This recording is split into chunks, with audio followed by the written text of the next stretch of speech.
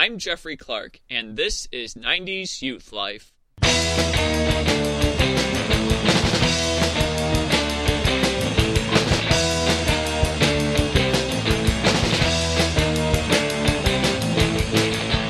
Out there wish that Twitter was around in the 90s. I know a lot of you probably don't, but we do have to admit how much of a stranglehold Twitter has on pretty much our everyday lives now. Whether you're actually involved with it or not, Twitter is everywhere. And one of the things that Twitter allows us to do is reminisce about days gone by. So BuzzFeed decided to compile a list of tweets, hilarious tweets they call it, about the 90s. The official story that was published almost a week before I recorded this episode is called 29 Hilarious 90s Tweets That Will Bring Back Memories You'll Either Cringe or Smile About. All these feel like forever ago and like yesterday at the same time. It was written by Brian Galindo, or compiled by Brian Galindo, I guess. I guess they have apparently written... Well, okay, maybe this is an exaggeration. We've written at least 175,000 articles of how great the 90s and growing up in them were. So I think I'll just read off some of these tweets. I'm not going to read off all of them because some of these are visual tweets and that doesn't really work for an audio podcast. So let me just read some of these tweets that have been compiled about the 90s over the years. The first one is, Beanie Babies were the cryptocurrency of the 90s. Another one says, wait, so did people in the 90s really have a drink called Surge that looked like this? This is some cartoon Nickelodeon movie shit, dude. So, I mean, obviously I can't show you a picture of Surge, but just Google a picture or look up on TikTok if you're interested in that kind of thing, because people are apparently using TikTok to look things up now as opposed to Google. So let me just throw that out. Another tweet says, today's kids will never know the absolute speed at which you ran to the restroom during the changing of the first VHS tape for the second one when watching Titanic in the 90s.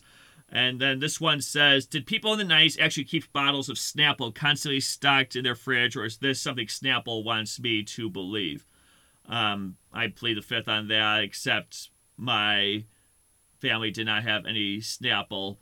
So I don't know why I'm pleading the fifth on that. Another one, did people in the 90s really wear sweater vests as much as Boy Meets World would lead you to believe? Again, I can't really answer that. Or why did people in the 90s do little hair fireworks on the back of their heads? I can't really speak to that because, one, I'm male. Second, I never had my hair that long.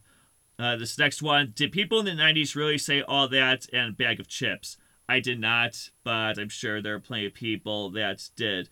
Here's one. Kids today will never know the pain of destroying your thumbs and still having no clue if the battery had power. You might remember those Duracell batteries that had those markings on them. Here's one. If this pandemic had happened in the 90s, Blockbuster Video would have been the most powerful corporation on Earth. Instead, Netflix and other streaming services got us through the worst of COVID. I never ate Gushers, but this tweet probably reflected what a lot of people were thinking. I felt cheated the first time I ate Gushers and my head didn't turn into a fruit. And Gushers, I remember, was doing that into the 2000s as well.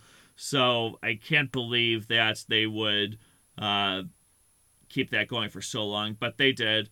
Here's one. Those great Poupon ads from the 80s and 90s really had us believing that their $1.50 product was mustard for rich people. I'd see it in my friends' pantries and be like, whoa, these guys are loaded. So I don't really know what people would think when they saw a great Poupon. I think my grandmother has some in her pantry. I don't know. I was supposed to go there yesterday, but it didn't work out. So I'll have to check next time. Why did people drink so much milk in the 90s is one, which is followed by, remember when Big Milk made us all think our bones would deteriorate if we didn't drink milk? Between them being forced to do the Macarena and PE every week, being a youth in the 90s was wild. And then we have, did people in the 90s actually want Ross and Rachel to get together? Like, why? Well, considering Friends continues to build new fans, I'm sure people are still wondering that. Set It Off was really crazy because 4 women only robbed the bank for $12,000. That's $3,000 a piece. So I don't really know why people would think that, but hey, people will think anything.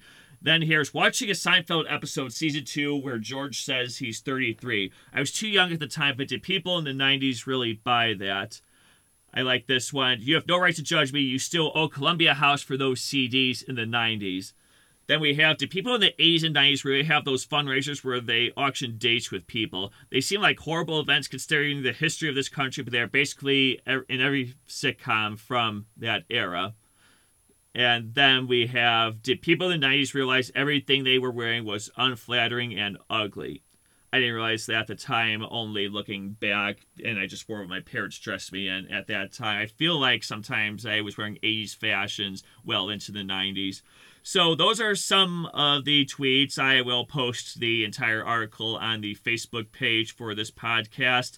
And for bonus content and podcast news, you can like that 90s Youth Life Facebook page and hear all my episodes at youthlifeNineties.podbean.com. What are your thoughts about the 90s? Tweet them out if you have a Twitter account. I'm Jeffrey Clark for 90s Youth Life. Grow old, but don't grow up.